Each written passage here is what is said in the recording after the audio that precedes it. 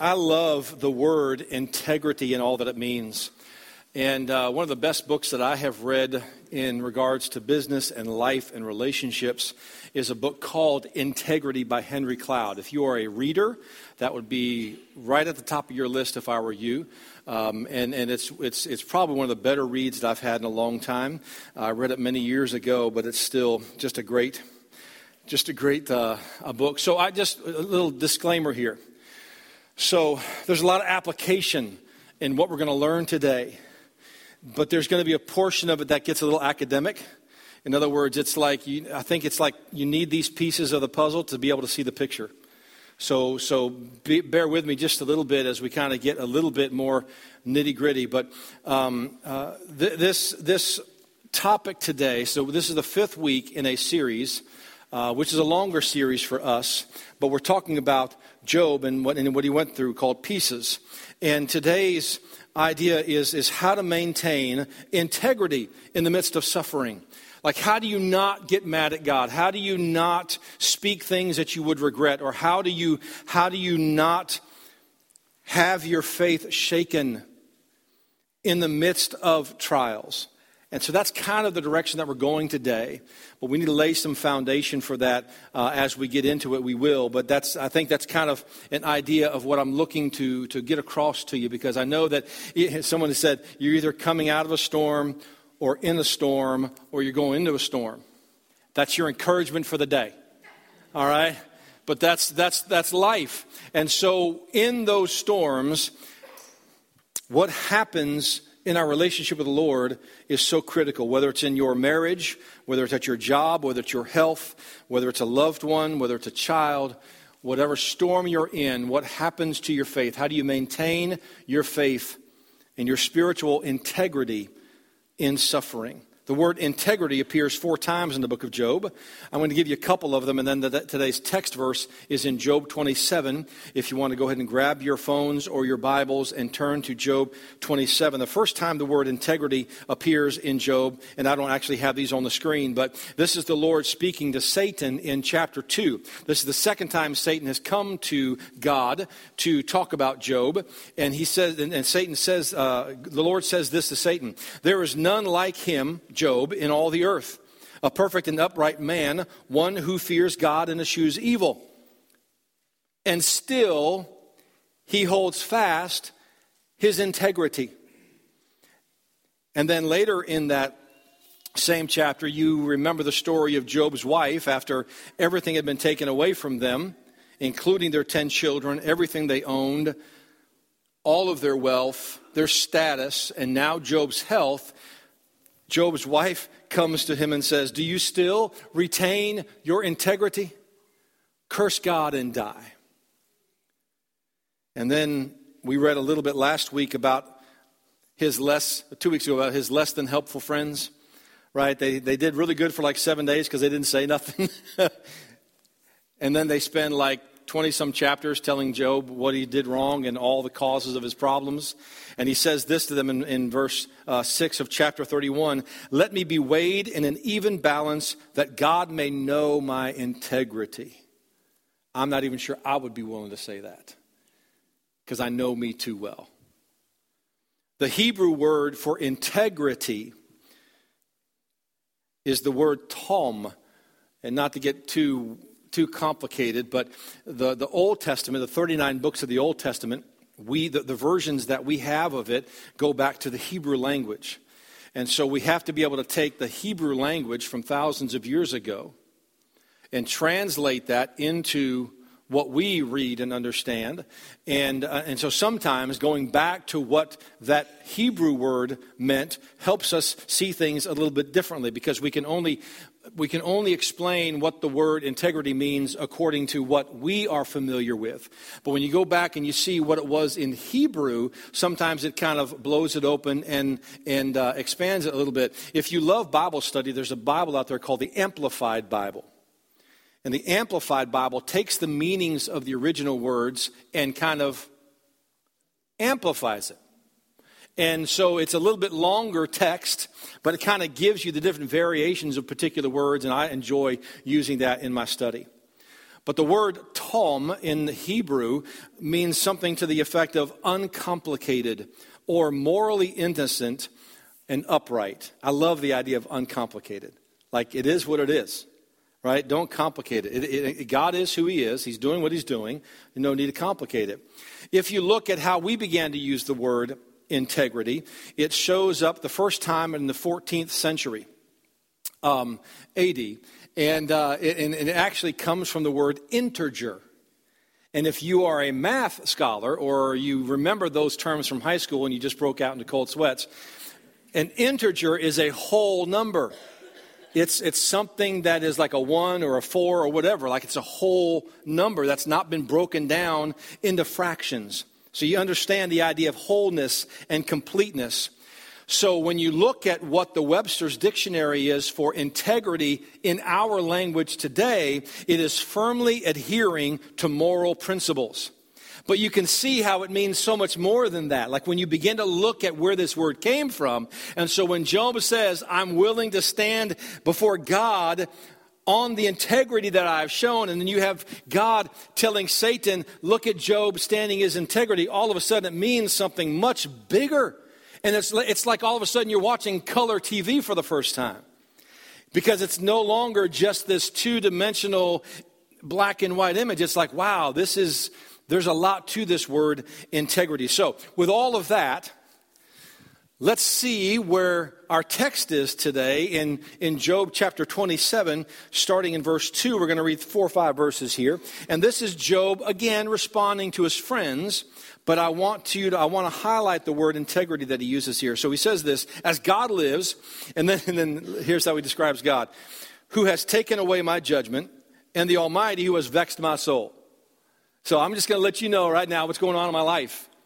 So as long as God lives, the guy that's really been giving me a hard time lately, all the while my breath is in me and the Spirit of God is in my nostrils, my lips shall not speak wickedness, nor my tongue utter deceit. God forbid that I should justify you. In other words, I don't want to give any credibility to what you have been saying to me. You've told me I'm a sinner. You've told me I'm a hypocrite. You told me I mock God. I'm telling you, I'm not even going to respond to those. I'm not even going to give any credibility to that. That's what means when he says that I am not going to try to justify anything that you're saying. And then he says this, till I die, I will not remove my integrity from me.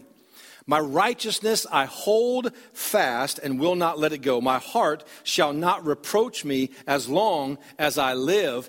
Job was not a fair weather Christian. Job stuck to his faith. But what's not unusual, what should not be surprising, is what you read about Job in chapter 1 before all of his trials began. This is consistent with how he behaved before the trials came. And there's a hint as to where we're going. So in the midst of his big feasts with his children, he was giving offerings to the Lord. He was actively participating in his faith when things were going well. And so it was not a stretch for him to hold on to his faith when things were going poorly. So remember back in chapter 1, the reason Satan is doing all of this to Job is to prove to God that Job loves and serves God only because God's been so good to him. And so in chapter 1, we see that God gives Satan permission to remove all that made up Job's life. His kids, his crops, his animals, everything that made him wealthy. And then in chapter 2, Satan comes back to God and he is now allowed to afflict Job physically. So what Satan is trying to tell God is that Job's treasure and love is what he owns, not God. And then in chapter 2, he's trying to convince God that Job's health is more important to him than God, because that's a big lesson. Because whatever it takes for you to compromise your relationship with God is what you love more than God. So whatever God could take away from you that would cause you to doubt his love, you might love that more than you love God. So Satan's aim was to destroy Job's joy or Job's faith or Job's trust in God. But it wasn't that he really had it out for Job. The purpose of that was to belittle God. And so Satan was doing all of this to Job to get to God. I heard recently that Satan is a roaring lion, the Bible teaches us, roaming about seeking whom he may devour, but he's on a leash. And God can yank that chain anytime he wants to. And that's what we see Satan doing to Job right here, but God's got a hold of the leash. So what do we do with our suffering in regards to our faith? And what do we do with our faith in regards to what we're going through?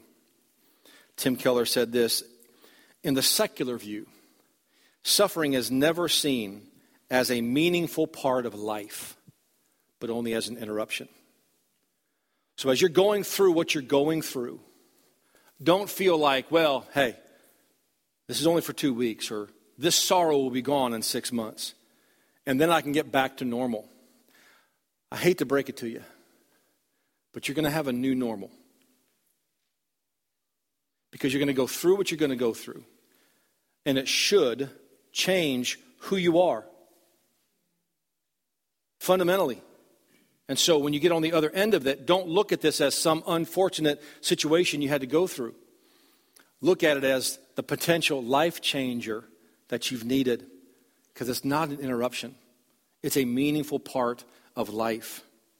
Which takes me to the first big point here, and that is that Satan wants to destroy our joy in God. And once again, you can substitute joy with delight or trust or faith, but Satan's goal is to try and destroy that relationship that we have with the Lord. And this is where I wanted to kind of go today. This is the big thing. So there are two battlefields for this.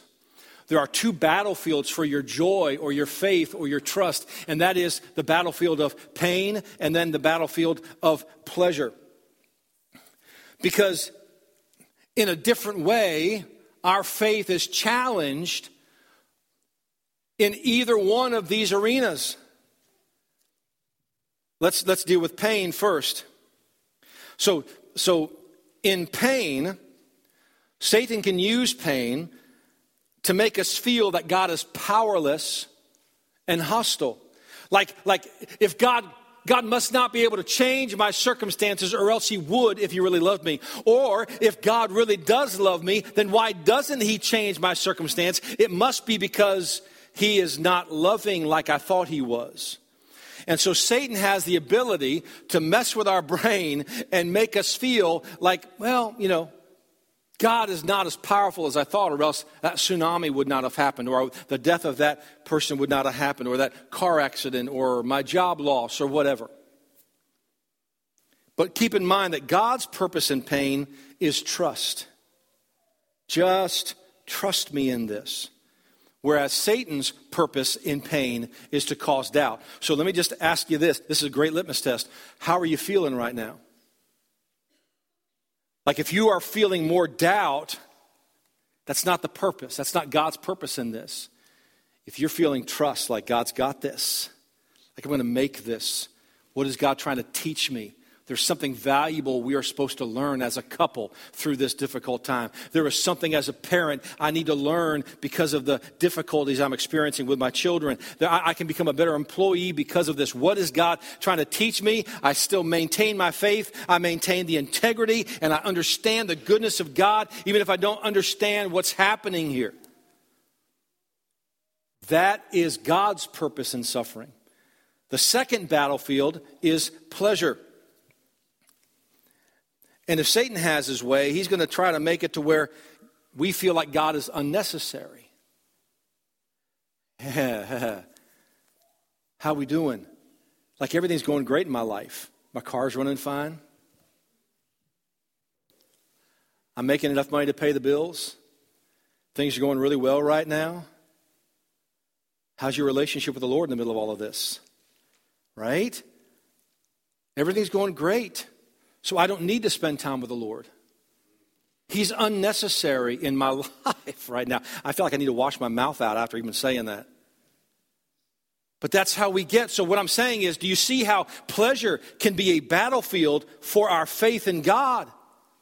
It's one thing to say, yeah, I can understand somebody going through suffering and pain, that they're doubting and yeah, but how about when we're going through pleasure? When we don't have the pain, how we doing? God's purpose for pleasure is gratitude. As we are going through our life every day, thanking God for His goodness to us, thanking God for His provision, thanking God, and let me tell you, it makes a big difference. And then on the other hand, how Satan wants to use pleasure in your life is complete self-reliance. It's like we just forget about God. We go to work, we get a paycheck, we pay our bills, we live well, everything's wonderful. We just feel like everything's going great, and so we stop spending so much time with God. But let me tell you, let something bad happen. Why, God, are you doing this to me? All of a sudden, the conversation changes. So there's two battlefields, pain and pleasure. And both of them can be equally damaging to your relationship with the Lord. I would even say this, that whether you're in pain this morning or whether you are experiencing pleasure this morning, Satan is after you. And I'm not trying to scare you, because greater is He that is in me than he that is in the world. But wherever you are in life, how about checking yourself? Where's my level of gratitude? Where's my level of trust in what God is doing? And it's not like we have to thank God in order for bad things not to happen. That's called life. And just because you are walking with the Lord and you're grateful when things are going well, doesn't mean the bad things aren't going to happen. I'm just saying that if you're grateful and you're expressing gratitude during the times of pleasure, when the times of pain come, you don't struggle with the doubt, because you already have an established relationship with the Lord. And it doesn't shake that. That's the integrity that we see in Job. It would have been difficult for Job to say, I'm standing in my integrity, when he lived like the devil all during his pleasure.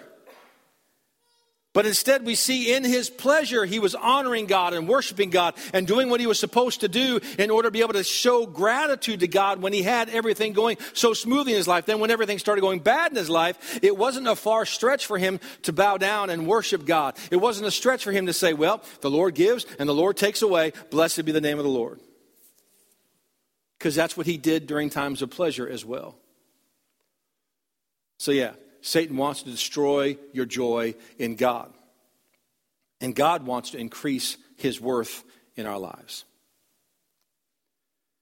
Dietrich Bonhoeffer said this, and I don't subscribe to everything he says, but he said this: God does not give us everything we want, but He does fulfill His promises, leading us along, I love this so much, the best and straightest paths to Himself. So whatever you're going through, whatever you're experiencing, the purpose of it is to make this the easiest way to get to Him. Isn't that beautiful? Thank you, God. You love me. You want me. And so whether I'm experiencing pain or whether I'm experiencing blessing and pleasure, it's a path to you. And help me to use it that way. God's worth in our lives, specifically when we are going through difficult times, is such a beautiful way to show other people what God means to us. For someone to go through a difficult trial, and in the midst of that trial, be able to say, blessed be the name of the Lord, is a beautiful way to show this world the worth of the relationship that you have with God. This is my good friend Kevin and his wife Paula. We've been friends for over 30 years in ministry. He and I worked at a church in Texas, which is right near Dallas. One of the best Christians I've ever met in my life. And this is his family. So he's got 4 boys. Before they had any of those 4 boys, they had little Candace. And Candace was the firstborn. But you notice Candace was missing from the photo. This is Candace, about 4 years old. And Paula had a friend named Dawn. Dawn had a couple kids, and Paula would babysit the kids at home. And so every day, Dawn would come to the house and drop off her children, and Paula would watch them all day and then come back after work and pick the kids up. And, of course, Dawn and Paula were great friends. One day, Dawn came to pick up their kids, and her and Dawn were talking, and Candace is out playing, and Paula told Candace, it's time to go inside, Miss Dawn's about to leave. And so Candace goes inside. And Paula and Dawn talked a little bit more, and Dawn said goodbye, and Dawn got in her car, and as Dawn was backing out of her driveway, she felt the bump. And without them knowing about it, Candace had gotten outside and was run over by one of Paula's best friends. And they tried to do CPR. Can you imagine how frantic they were? Trying desperately to save their daughter. And they rushed her to the hospital, and she passed away. And the moment she passed away, Paula and Kevin looked around and said, "Where's Dawn?" And they left the hospital and went to Dawn's house to minister to Dawn, who had just run over their daughter. And through all of this, and through the funeral, and she's been in heaven for 25 years now. And she would have been in that picture and would have been the oldest sister. And through all of, in the moment, like in the middle of all of that, I'm not saying they were praising Jesus, but their faith held strong. And the integrity of what they said they had was evident to everybody. Because in the midst of suffering, when we maintain our integrity in our relationship with the Lord, it just shows what's already in there. And it becomes this incredible testimony of what God can do when somebody's faith holds strong. And so I'll say this, that suffering can cause us to interact and press into the Lord and know Him in a deeper way that we never would have before. Because I'm telling you, what else are you going to do? I love what Tony Evans said when he went through a dark time. He said, you can walk away from God, but you still got your problem. Times of suffering are moments for us to press in and interact with God even more and get to know Him in a deeper way. Because I'm telling you this, you will learn about God things that you never knew about God. Only in the battlefield of pain. And I'll say it again, you will have a new normal. I know when both of my parents passed away, in a short period of time, I think one of the biggest realizations that I have, and it's funny, you still want to call your dad. It's been 11, 12 years, and I still think I wonder what my dad would think, because he had the ability, right, to see right through all of the fluff and tell me I was being selfish or whatever needed. He hardly had anything negative to say about me. But it's like, I remember the overwhelming feeling like I feel older. And if you've lost a mom or a dad, I think you might know how I feel. Because there wasn't anybody over top of me anymore. There wasn't like that umbrella of authority. There wasn't like my dad. So I felt older. And I felt lonely. And that became my new normal. And God grew me into it. Like God helped me through that. I grew up because I wasn't a kid anymore. It's funny, I was 40, right? And now I feel like I've kind of grown into that and I have a new normal. And I've learned things about myself that I would not have learned otherwise. And that's what suffering, that's what pain does to you, but that's also what pleasure can do. I love this statement. God always works for our good and His glory. Satan's goal is to hurt God by hurting us. He wants to ruin our joy, our trust, our faith, our love in God. And if he can do that to you, he knows he has hurt God. Whereas God's goal for your life is to make you more like Jesus, not to make you more comfortable. We dispelled a lot of, myths about a year and a half ago. We did a series called The Bible Doesn't Say That. And one of the myths that we like to believe is that God wants me happy. That's nowhere in Scripture.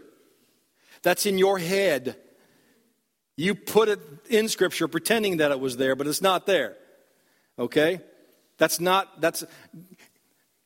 God is not as interested in your happiness as you think He is. I'm not saying He wants you miserable, but His goal is to make us like Jesus. And sometimes that is uncomfortable. So let me shut this down with a couple of implications from these two truths. The first implication is that what you really need are answers. What you really need is God, not answers. We don't need answers, we need God. It says in Psalms 63 verse 3, because your loving kindness is better than life, my lips shall praise thee. And so here's what that's teaching me.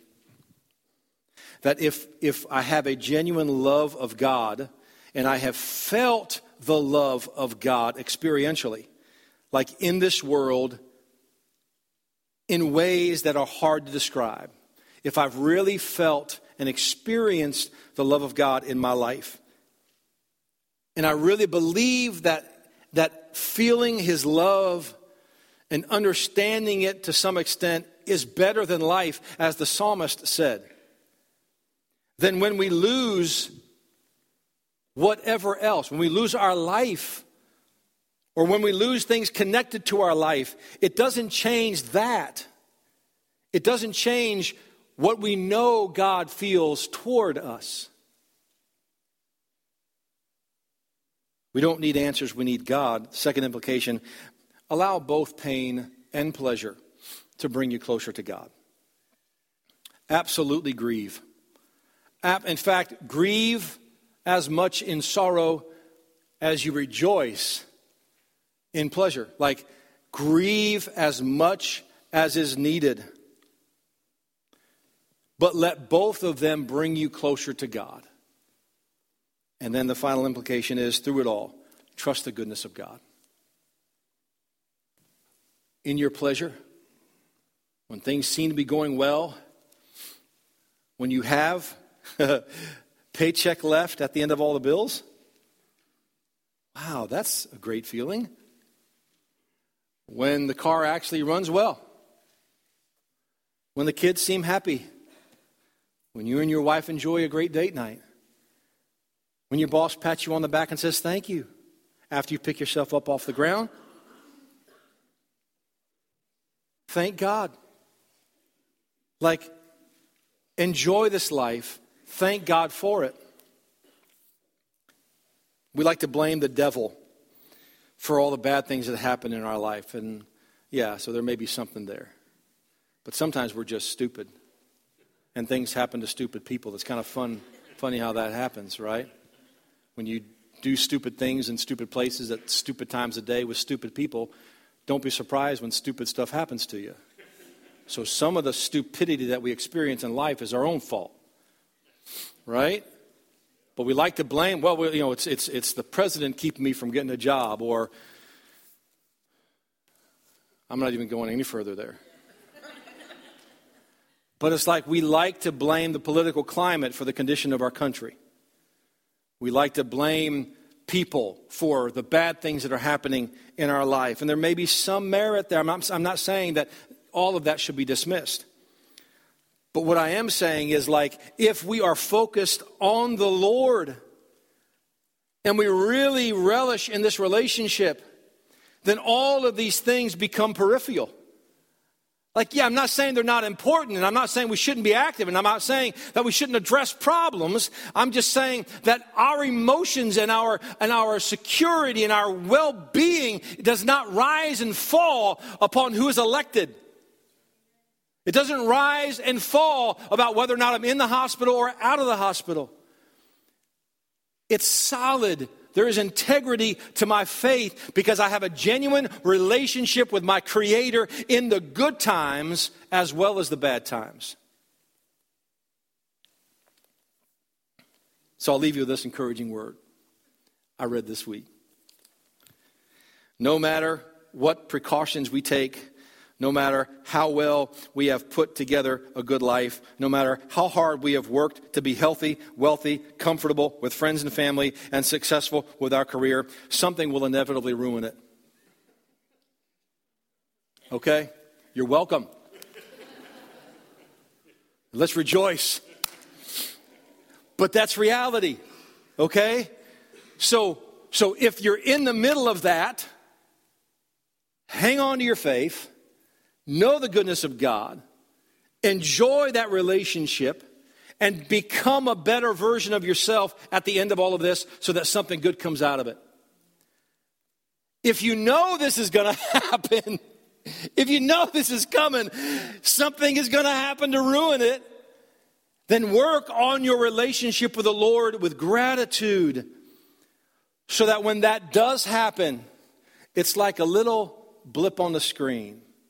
It's a ripple in the ocean because you are solid and you have integrity in your faith and your joy and your relationship with the Lord.